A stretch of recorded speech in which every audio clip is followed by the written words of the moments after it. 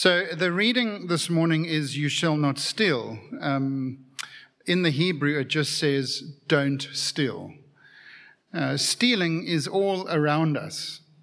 And yet we can feel like this commandment isn't really applicable to us, for we don't engage in barefaced theft, as many do in our country. And yet theft has got many subtle faces to it. Tax, the stealing of time while you are Facebooking at work, stationery, copyright, plagiarism. There's lots of ways in which we can defraud another person. Of course, besides the headlines that we see almost daily of fraud and corruption in our country, we can see theft by how our insurance premiums keep going up to compensate for insurance fraud, or how our tax books our tax law keeps getting thicker, the book that contains our tax law, as loopholes keep needing to be closed.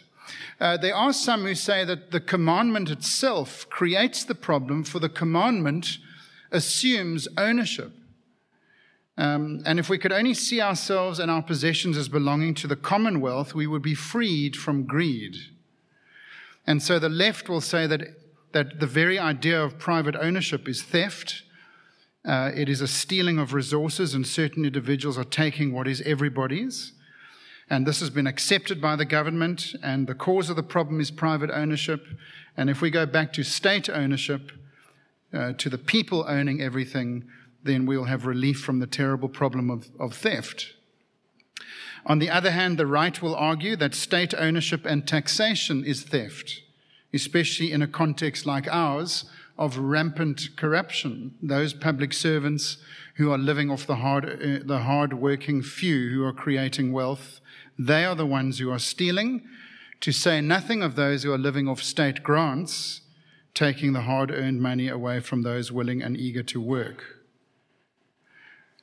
Now, into that context, whether you're left or right or somewhere in the middle, the Christian value system on wealth and on stealing and on ownership and on property is so radically different to both left and right views as to make them seem like nonsense. Christians have got the law of God not on tablets of stone, but are written on their hearts. God's law for us is not written on stone anymore, as it was in the days of Moses. It's written in our hearts by the Holy Spirit. We've had a change of heart about money and about possessions and about ownership and about generosity, which makes the capitalist and the communist look crude and self-centered, because, of course, that is exactly what they are.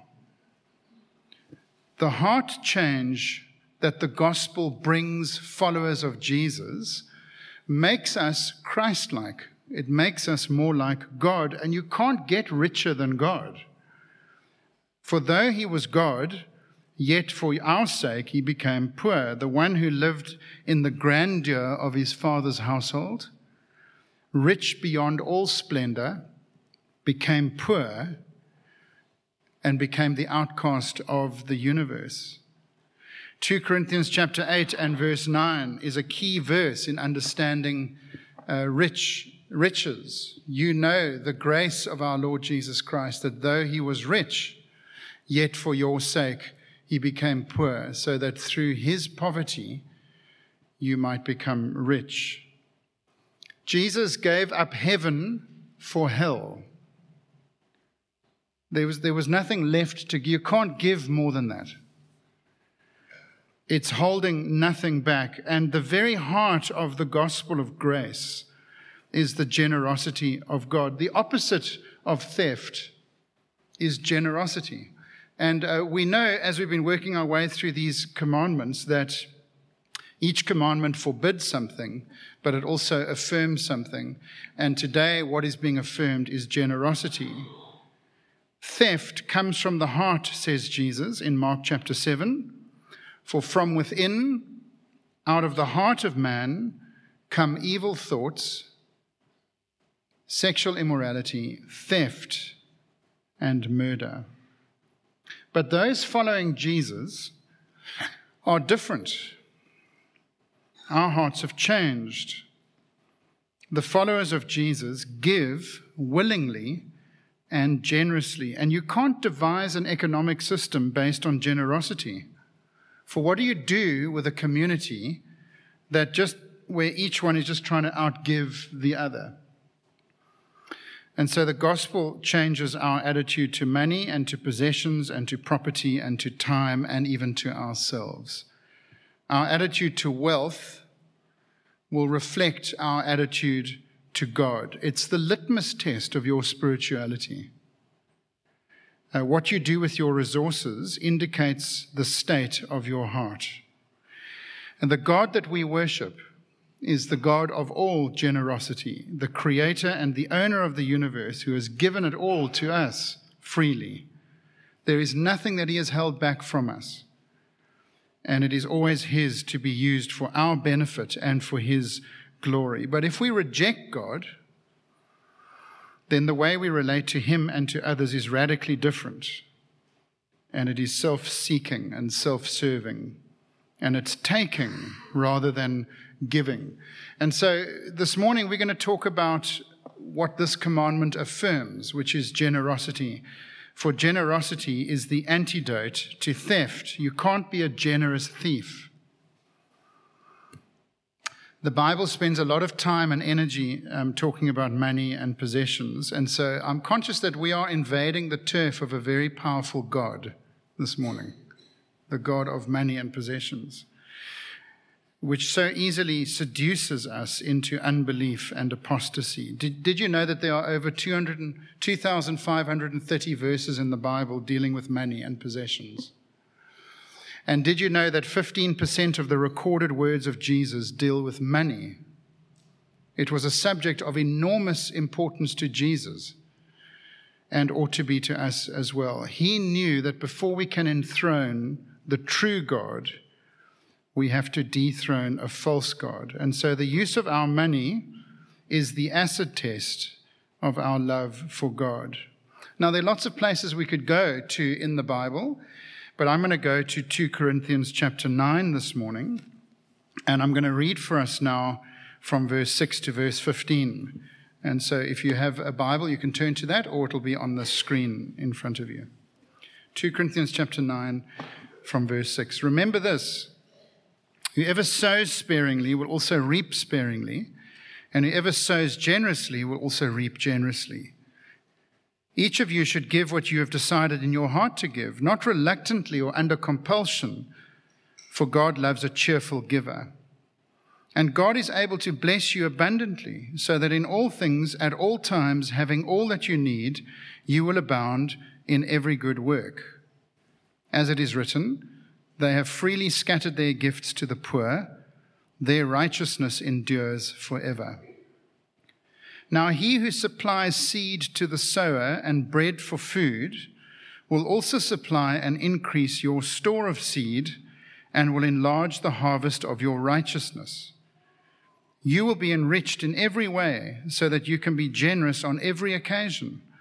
And through us, your generosity will result in thanksgiving to God. This service that you perform is not only supplying the needs of the Lord's people, but it is also overflowing in many expressions of thanks to God. Because of the service by which you have proved yourselves, others will praise God for the obedience that accompanies your confession of the gospel of Christ, and for your generosity in sharing with them and with everyone else. And in their prayers for you, their hearts will go out to you because of the surpassing grace God has given you. Thanks be to God for his indescribable gift. Paul is writing to the Gentile church in Corinth to motivate them to be generous towards Jewish Christians in Jerusalem who have fallen on hard times. And so Paul is writing to motivate the Corinthians to gather together a collection which will be fetched by Paul's assistant Titus and brought to those in the East who are in need. It's an opportunity for generosity from Christians towards other Christians.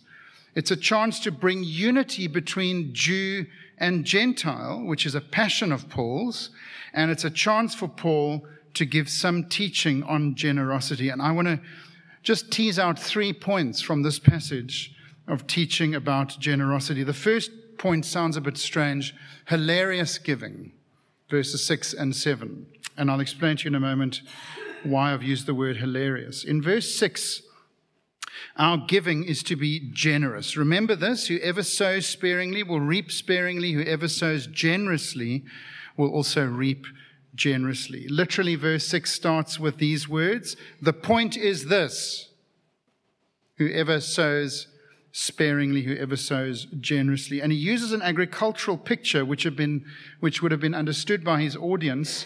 He contrasts the words sparingly and generously. It literally says, whoever sows sparingly, sparingly will reap. And whoever sows generously, generously will reap. What he's saying is that giving is like sowing. The Corinthians tended to be tight-fisted, but Paul wants them to be generous sowers. One commentator says, freely given, generous contributions produce a bountiful yield. That's Paul's point. And there's a great spiritual principle here, which comes elsewhere in the Bible. It could be that Paul has got Proverbs chapter 11 behind his thinking here, which says one person gives freely, yet gains even more. Another withholds unduly, but comes to poverty. A generous person will prosper. Whoever refreshes others will be refreshed. It sounds like the verse of the prosperity preacher, that, doesn't it? You can imagine the prosperity preachers using that verse to say, can you see, if you give, you'll get. And so give in order to get is what the prosperity teachers would say. And in our correction of that, giving not because you want to give, but giving because you want to get, greedy giving, is what prosperity preachers would encourage us to do. In our correction of that, we need to not overcorrect. There is a general principle here. Of course, we mustn't think that we can get God to give us what we want through this method of giving generously. We mustn't claim things that God hasn't promised.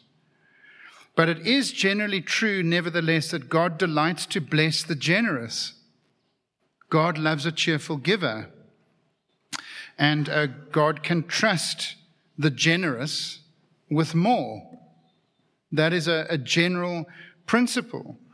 I often think of the conversation I had with a young man once who told me that his contribution to the gospel in the world is that he wanted to be very, very rich so that he could give lots of money to the gospel, which is a very noble thought. And I said to him, can God trust you with lots of money? It's a key question, that. The sign that he can is that you are already generous even if you don't have lots of money. It's an attitude and a heart of generosity. The agricultural picture of sowing is a very apt one. The farmer who is sowing is thinking about the future. It's not instant gratification, doesn't see the results immediately. He's willing to wait, for it can take months before you see the results of your sowing. But he will see the results. And it's like that with our gifts to the gospel. It might only bear fruit in months or years to come. We might not see the results even in our own lifetime. We sow generously and we wait for fruit. We can't make it grow. That's God's department. He's the one who germinates the seed. Our department is to sow the seed. We don't know where it lands. It's interesting, the parable that Jesus tells in Mark chapter 4 about the sower who sows the seed. The seed falls on bad soil and on good soil, but there's 3 times the amount of bad soil than good soil. When we sow the seed, there's lots of wastage of the seed. And in spite of the wastage of the seed, there is a great harvest, 30, 60, or even 100-fold, Jesus says. And so in verse 7, he says, each of you should give what you have decided in your own heart. Think about it. Contemplate it. Look at your finances, look at your situation, talk to your household, make a wise decision, and then take action. And so generosity is the first principle there. But cheerfulness is the second one. The second half of verse 7, each of you should give what you've decided in your heart, not reluctantly or under compulsion, for God loves a cheerful giver. It's the great Christian secret, is that giving makes you happy. And that's where the word hilarious comes in, by the way. The word for cheerful is the word hilaros, from which we get the word hilarious. It gives great joy. We don't give begrudgingly or because of guilt. It's one of the reasons, by the way, that we don't take collection in our church. We don't send the bag around because it tends to lead to guilt-inspired giving. It's a terrible motivation to give. Or maybe shame-inspired giving because the person next to me gave and I didn't. I better just check what change I have for God in my pocket. It's a terrible motivation for giving. No, God loves a cheerful giver. Of course, it's not an encouragement to be casual or impulsive. It should be planned and consistent and faithful. But one of the great secrets of the Christian life is that giving makes you happy. It really is more blessed to give than to receive, as we're told in Acts chapter 20 and verse 35. Augustine said, where your pleasure is, there is your treasure, and where your treasure is, there is your heart, and where your heart is, there is your happiness. It's a great quote. And so the hilarious giving. Secondly, the secret of generosity. How do we become generous? Look at verse 8, which sounds a little bit like a fridge magnet verse to me. God is able to bless you abundantly so that in all things at all times, having all that you need, you will abound in every good work. I want you to see this verse in a different translation because I think the ESV translates it more helpfully for us. Look at verse 8 there on your screen. That's a different translation to the NIV. God is able to make all grace abound to you so that having all sufficiency, which can also be translated as contentment, in all things at all times you may abound in every good work. Let's think about that. Let's keep that up for a bit, Corin, if you don't mind. Firstly, God is able to give you contentment in your situation. The word sufficiency is in the NIV translated as abundantly. He's able to bless you abundantly. Can you see the difference there in the translation? The word abundant is the word sufficient, which can also be translated as contented. And what's a little bit difficult about this verse is that the word for sufficiency / contentment there is actually translated 50% of the time as sufficiency and 50% of the time as contentment in the Bible.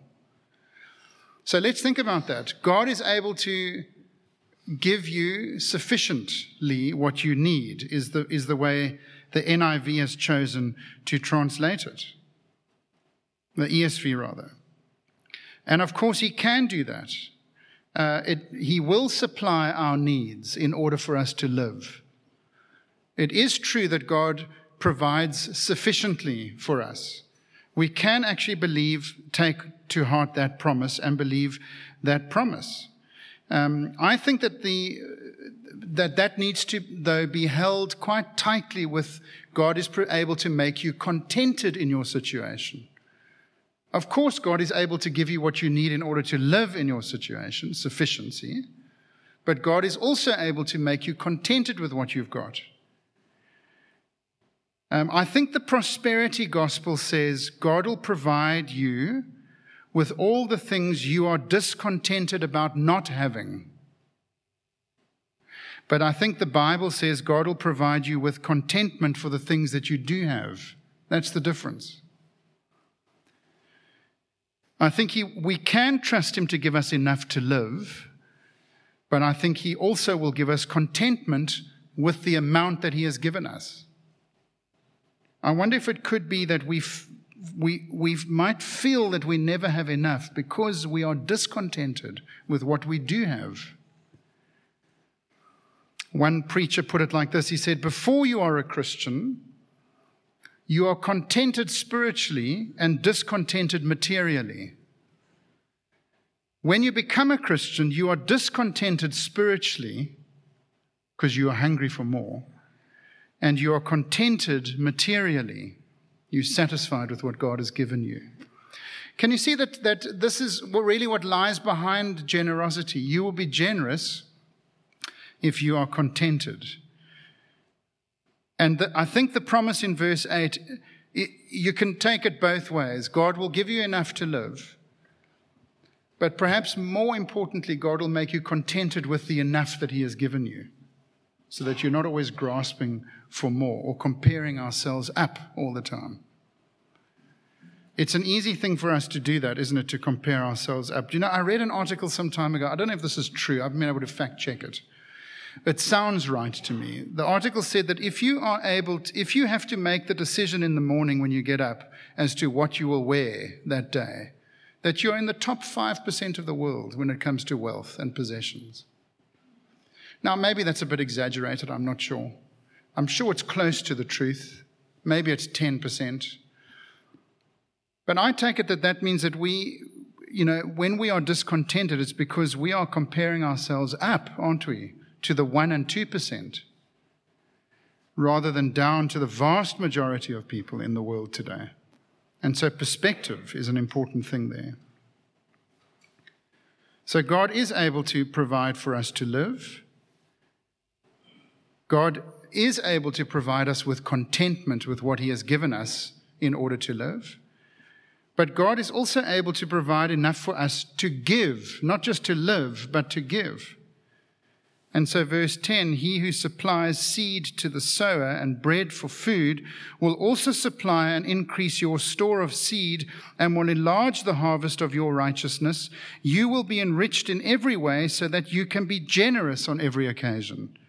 And through us, your generosity will result in thanksgiving to God. Of course, the call to being generous is not a call to impoverish yourself. The Bible doesn't tell wealthy Christians to impoverish themselves. It holds up generosity as a model so that we can be great givers.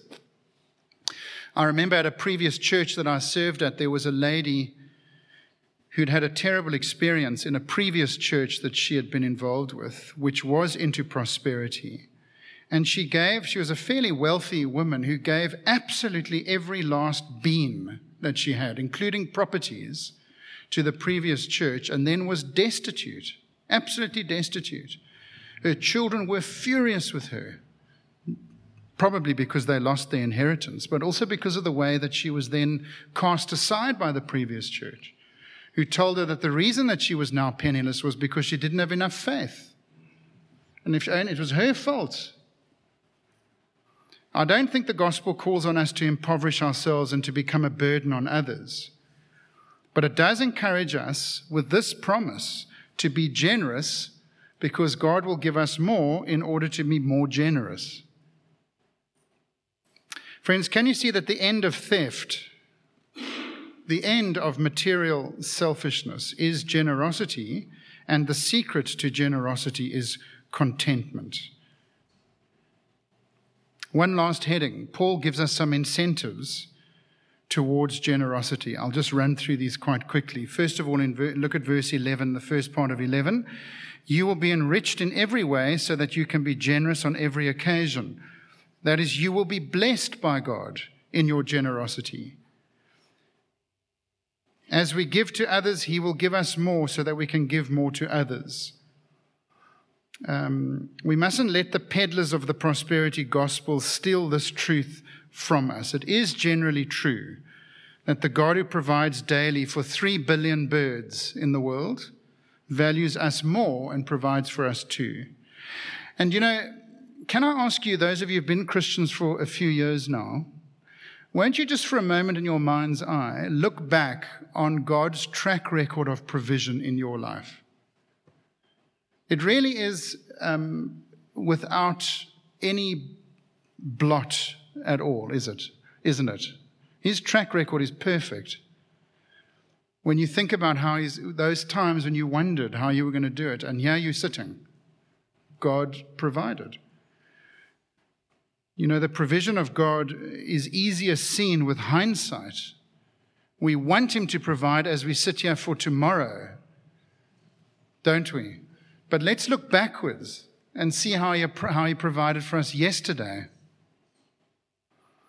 And that will help us to strengthen our grip on him. And so start where you are, be realistic, be thoughtful about what you give, see what you can afford, and remember, he is able to provide for you.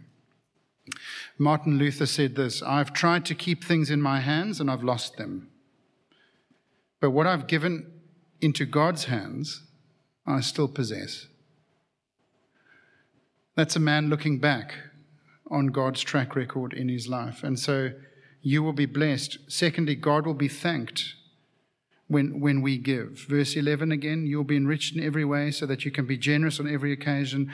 And through us, your generosity will result in thanksgiving to God.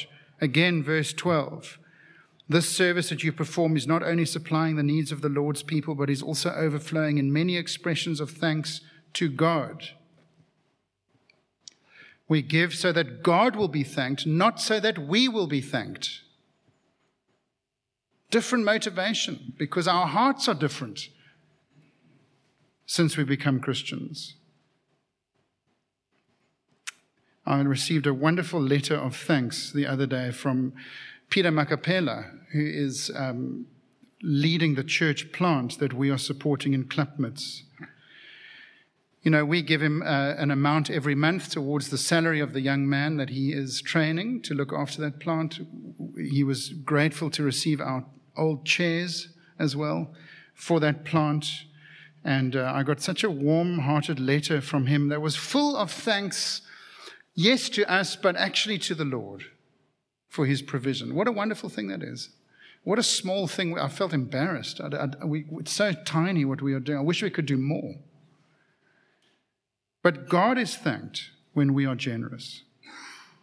Not only that, the needy are helped when we are generous. Again, verse 12, this service that you perform supplies the needs of the Lord's people. That is a worthy cause, is it not? Friends, we've got a relief fund in our church that helps people discreetly and privately in our church. It's been going since COVID times. It's a joy to be able to do that. If somebody wanted to give directly to that fund, you could speak to our treasurer. It's well managed. It's added to every month from our general giving and from our gift month giving. It's hopelessly inadequate. We could be doing so much more. We'd love to be doing so much more. It's a wonderful thing to be able to help God's people and to supply their needs as much as we are able to. And then verse 13 and 14, the church is strengthened when we are generous. And he, of course, is talking really about the wonderful demonstration of unity between Gentile and Jew, between the church in Corinth and the church in Jerusalem, which had been subject to a famine and to very hard economic times. And so in verse 13 he says, because of the service by which you have proved yourselves, others will praise God for the obedience that accompanies your confession of the gospel of Christ and for your generosity in sharing with them and with everyone else. And in their prayers for you, their hearts will go out to you because of the surpassing grace God has given you. What a wonderful thing when Christians' hearts go out to each other. It's a demonstration of Christian unity, and that often comes as a result of generosity. Can you see, brothers and sisters, that theft and greed is replaced by generosity and contentment? We've got the law in our hearts, and that ought to be our motivation and our desire. And then there is a final punchline in verse 15. Thanks be to God for his indescribable gift. You know, Corinth was a church with great gifts. You can read about that in 1 Corinthians chapter 1. Paul goes on and on about how incredibly gifted they were. They were boastful of their gifts. They were proud of their gifts. They wanted to display their gifts, and Paul is sick and tired of that kind of spirituality.